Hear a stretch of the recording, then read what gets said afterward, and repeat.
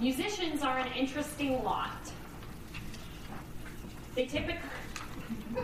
Yeah, I noticed this. Y'all are going to find this very intriguing, and you can correct me. See, there's no beeper today, but you can send me an email. Of course, Andy's not here either to defend himself.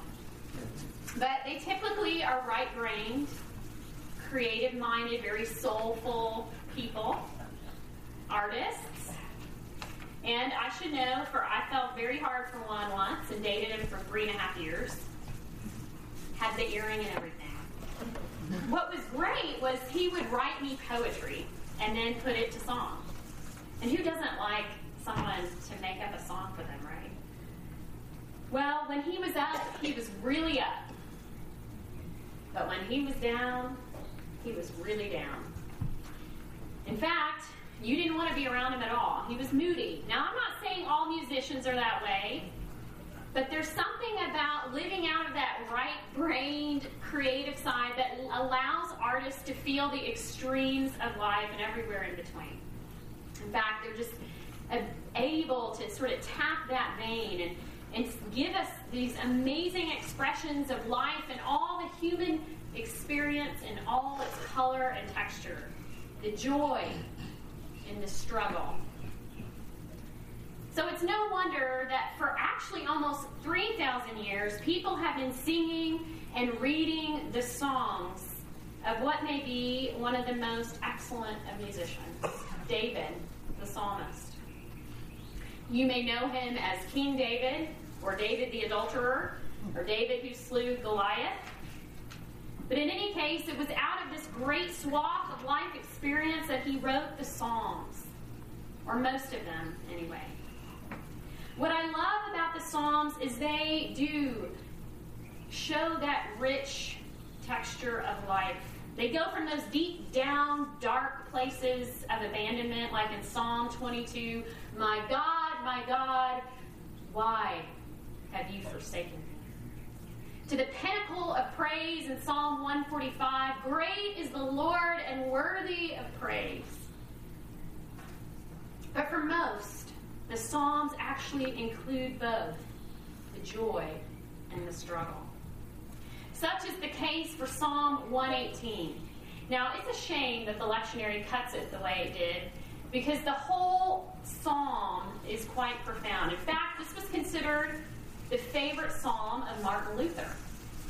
And it's one that's used in both Palm Sunday and Easter Sunday in churches around the world. And perhaps something even more wonderful than its glorious highs and deep down lows is that it has a purpose. David is sharing his version of the gospel.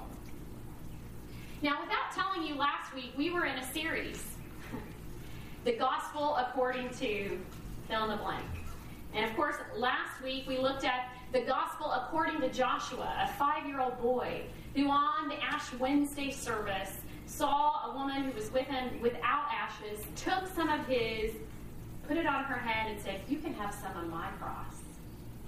We talked about how that exhibited the gospel. And today we have the gospel according to David, a musician. For we know that the gospel is told differently depending on the feet you're standing in, the shoes you're standing in. Of course, it's different from a child and a musician, a prisoner, an oppressed group. The gospel sounds a little bit different. I guess I can't go much further, though, than say, well, what is the gospel? We kind of throw that around in churches like everybody's in it. Well, would you repeat John 3:16 if I ask what's the gospel?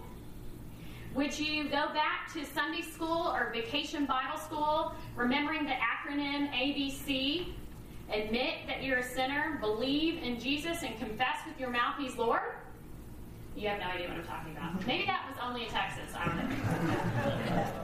know. Or would you repeat something you learned from continuing witness training? Like it began with Romans 3:23, for all have sinned and fall short of the glory of God. But thanks be to God, Romans 5:8, while we were sinners, Christ died for us. I should have this by memory, but I don't. And 1 John 1:9, if we confess our sins, He is faithful and just to save us from all unrighteousness. Is that what we would say if asked, what is the gospel? Well, the truth is all of the above. But I think for most of them, they're not as nuanced to our life experience. Of course, they're all good. But Jesus pointed us last week that said children can show us the way in simpler terms. Of course, you've heard me say many times the Greek word for gospel, euangelion, which is where we get the word evangelism and evangelical. It simply means good news. How many of you could use some good news?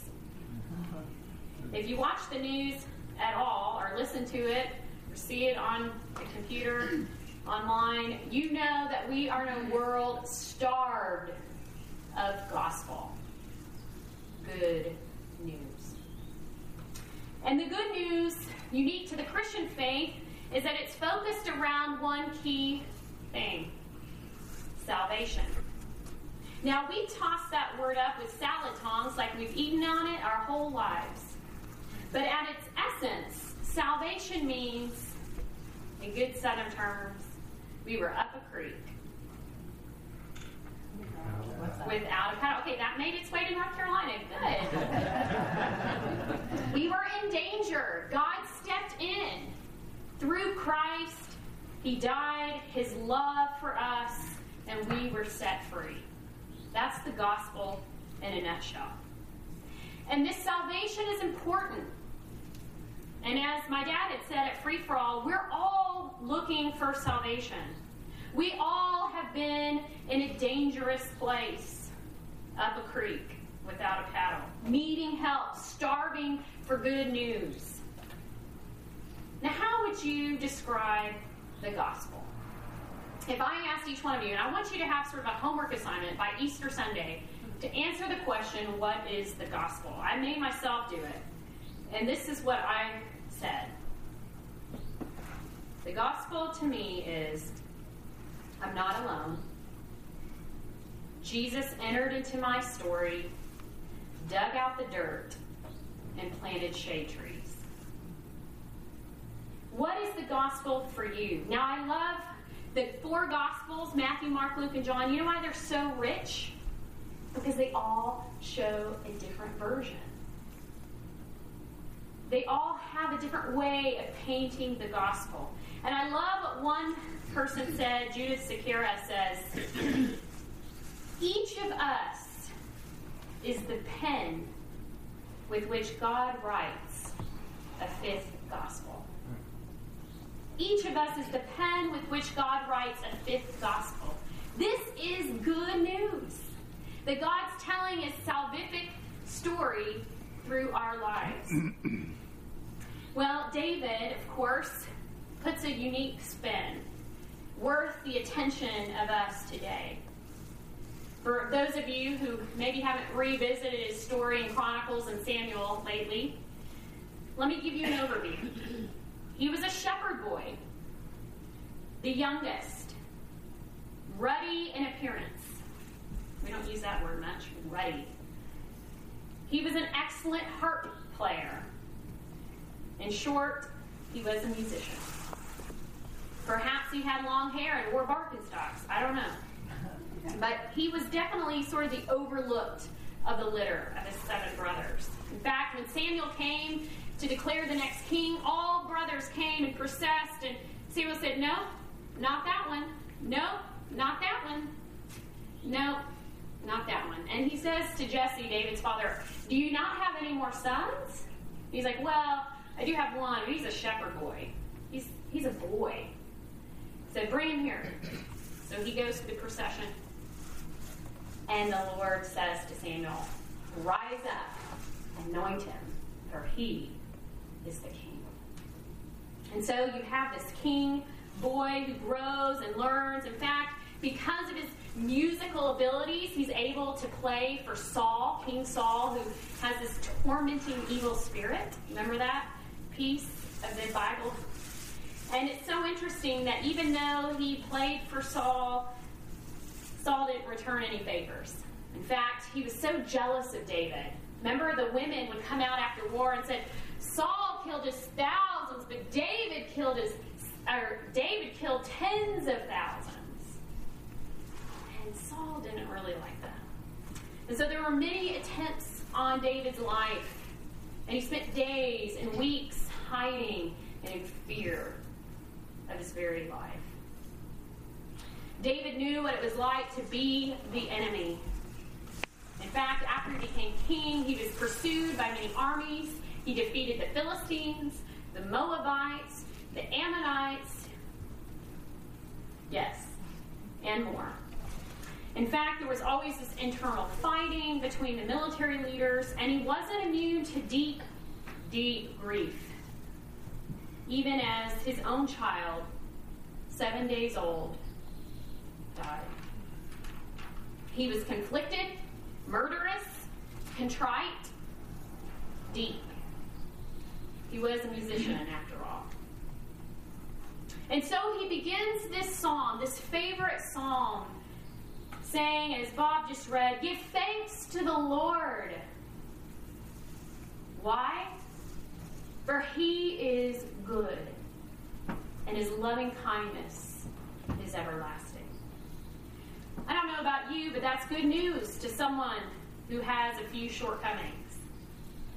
For David, he had quite a few. And you hear, as the psalm moves and crescendos, you hear him say his salvation story. If you have a Bible, we're going to break from the lectionary and look at verse 5. He says, I was distressed, and I called upon the Lord. The Lord answered me and sent me in a spacious place. Some of you may say a broad place, a large place. But the idea is David, out of this great sense of being delivered from these enemies, declares the good news that he has found a spacious place. It's a great poetic move for him. You know, this was a shepherd after all. Don't you think these loamy meadows would have felt like home? It kind of conjures up Psalm 23 imagery of the still water and green pasture. Here in the place where he was hemmed in and surrounded and cut off, that God gave him a spacious place. That is good news for us. Now, I don't know where and what grounds you've been grazing. I don't know what enemies you've been facing. But the good news is that God is good. And his love endures. And he has picked you up, put you in a spacious place. David goes on crooning, the Lord is for me. I will not fear. What can man do to me? I love that. In my former life, I was a school teacher. And I remember, especially those first couple of years, you sort of with fear and trembling whenever the principal came to do the evaluation. It's like, you know, you stay, it was so silly. It was like the Dog and Pony show. You know, you stay up all night, get this great lesson, like you do that every day, right?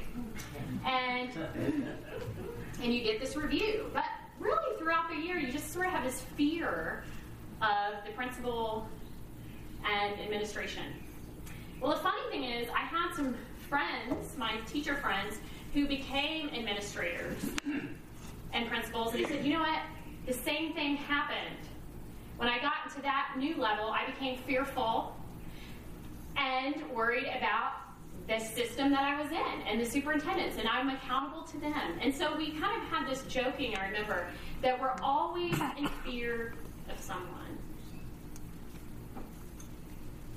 I think it's true wherever and whatever station in life you're in or position, you're sort of under this tyranny of fear. Maybe it's a supervisor, maybe it's a cancer, maybe it's a divorce in your family or a secret that no one will talk about. But we live under this tyranny of fear, and you can hear this David, who has spent nights in tears, say, the Lord is for me. I will not fear. What can man do to me? Because in the end, no matter how high we rise, we're always in fear. I love this part of the psalm. I love the fact that, to me, though it is written in a major key up to this point, all of a sudden there's a change. It went from, perhaps the way I hear it, from blasting trumpets and these bellowing trombones. And now David cues the violins and the oboes and the bassoons and all those rich cellos. And he tells about what's surrounding him and the fear that he was in. And he says, I was swarmed around like bees. I was pushed back and about to fall. And the Lord chastened me severely. And then in the climax, verse 25 that Bob read, he says, oh, Lord, save us. This is why I love this psalm for Palm Sunday. Even David's minor key section tells the gospel. I don't know about you, but one of the reasons I like worshiping at Providence is we try to be real about the human experience. We don't gloss over the gunk, the dirt, baggage, the hidden skeletons. We try to expose all in major and minor key. And one of the reasons, for example, that I had such a hard time reconciling the gospel growing up was because they made it seem that once you believed in Jesus, that your life, sort of like the fairy tale princess, would be happily ever after lived. It was sort of, I got this syrupy sweet dimension of the gospel, like traveling through the Candyland game. You know, like you start somehow in Gingerbread Plum Tree, and then move to the Peppermint Forest, and you end up on the Gumdrop Mountain. And I'm like, where is the Dark Night of the Soul on this game? They missed a big section of my journey. And that wasn't given voice to at the church I grew up in. And I was confused, and I thought it was really weird. I am, but I think this psalm in particular, and most of David's work as a corpus, makes us pause and see where the minor key gives voice to the gospel. We need the high notes and the low notes. We need the forte and the piano. We need the legato and the staccato, the 16th notes and the whole notes. We need David to come along and share the joy and the struggle and say in this wonderful way, the Lord is for me. Who will I fear? If God is for me, who can be against me? I love that this Palm Sunday brings us to this text. Because as much as I love Matthew's depiction, I don't think it was just Jesus on a joyride on his way to Jerusalem. I think, yes, I think it was festive and celebratory, but I think there was heartache and pain. Jesus was fully human and fully divine, and we minimize that sense of the humanity of Christ on that donkey, knowing that those same people, days later, would say, crucify him. And so even in that moment, I believe Jesus held in the soundtrack of his mind the major and the minor key. In the end, the line between struggle and joy gets blurred. If you notice in Psalm 118, that verse 25, where it says, "O Lord, save us." If you notice, in Hebrew, that word means Hosanna. Some of you have that word Hosanna inscribed in your Bible. I know growing up, we had in the mantle, Hosanna. And I always thought that was a word of praise, and indeed it was. But it really started out as a word of request, of desperation, of plea, of I'm in the thick and the mess and the mire, and I need you. And I need you now. This is what Hosanna, if we translated verse 25, we would say, Hosanna, we beseech you, Lord. Oh Lord, Hosanna, give us success. And yet, what I love about language, I mean, you can't make this stuff up. Etymologically, the word Hosanna by the first century began to mean God saves. It was a word of praise. It was a word of rejoicing. Hosanna, blessed is he who comes in the name of the Lord. And it's so powerful because here's the move in the song. The word for struggle becomes the word for praise. That is good news. Why? How? Because David, you, me, find out that God is in the midst of that mire and mess. God intimately knows and stepped into it through Christ. And the musician prophesies, the stone the builders rejected has become the capstone. Jesus, the rejected, the despised, the humiliated, the spit upon, the swollen, the discarded, the distraught, the crucified. How many of us can relate to rejection, to humiliation, to betrayal? And here we serve a God uniquely Christian that steps into our lives and says, I am one of you. I know what it's like to go through and live under the tyranny of fear. I know what it's like to say, if this cup can pass, let it do so. That Christ, that struggler, is our Savior. He hears our plea of desperation, and he becomes the salve in our story. Hosanna can become praise because we know the God who is the deliverer is with us. The promise is true. The good news is true.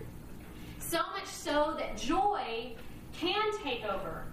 And with the musician, we can say by verse 27, 8, take boughs in hand, palms in hand. Join in this festal procession. God brings light into our story. And this is what we do. We're no fools. We know that the joyful procession is short-lived. It's only a few days, after all, that the shadow of Good Friday falls on us. Then why can we even sing? Because the good news, the gospel according to David, is this. Verse 17 says, I will not die, but live, and proclaim what the Lord has done. That is the good news, that which we celebrate. I will not die, but live, even physically, emotionally, and spiritually, wherever we find ourselves on that spectrum of death and mess and mire, that God breathes life. God is among us and molding us. Finally, as we're called to sing on this Palm Sunday, maybe, just maybe, we'll recite the melody so long, the joy and the struggle and the hope that God is with us, that we'll sing it so much that we can't get it out of our head.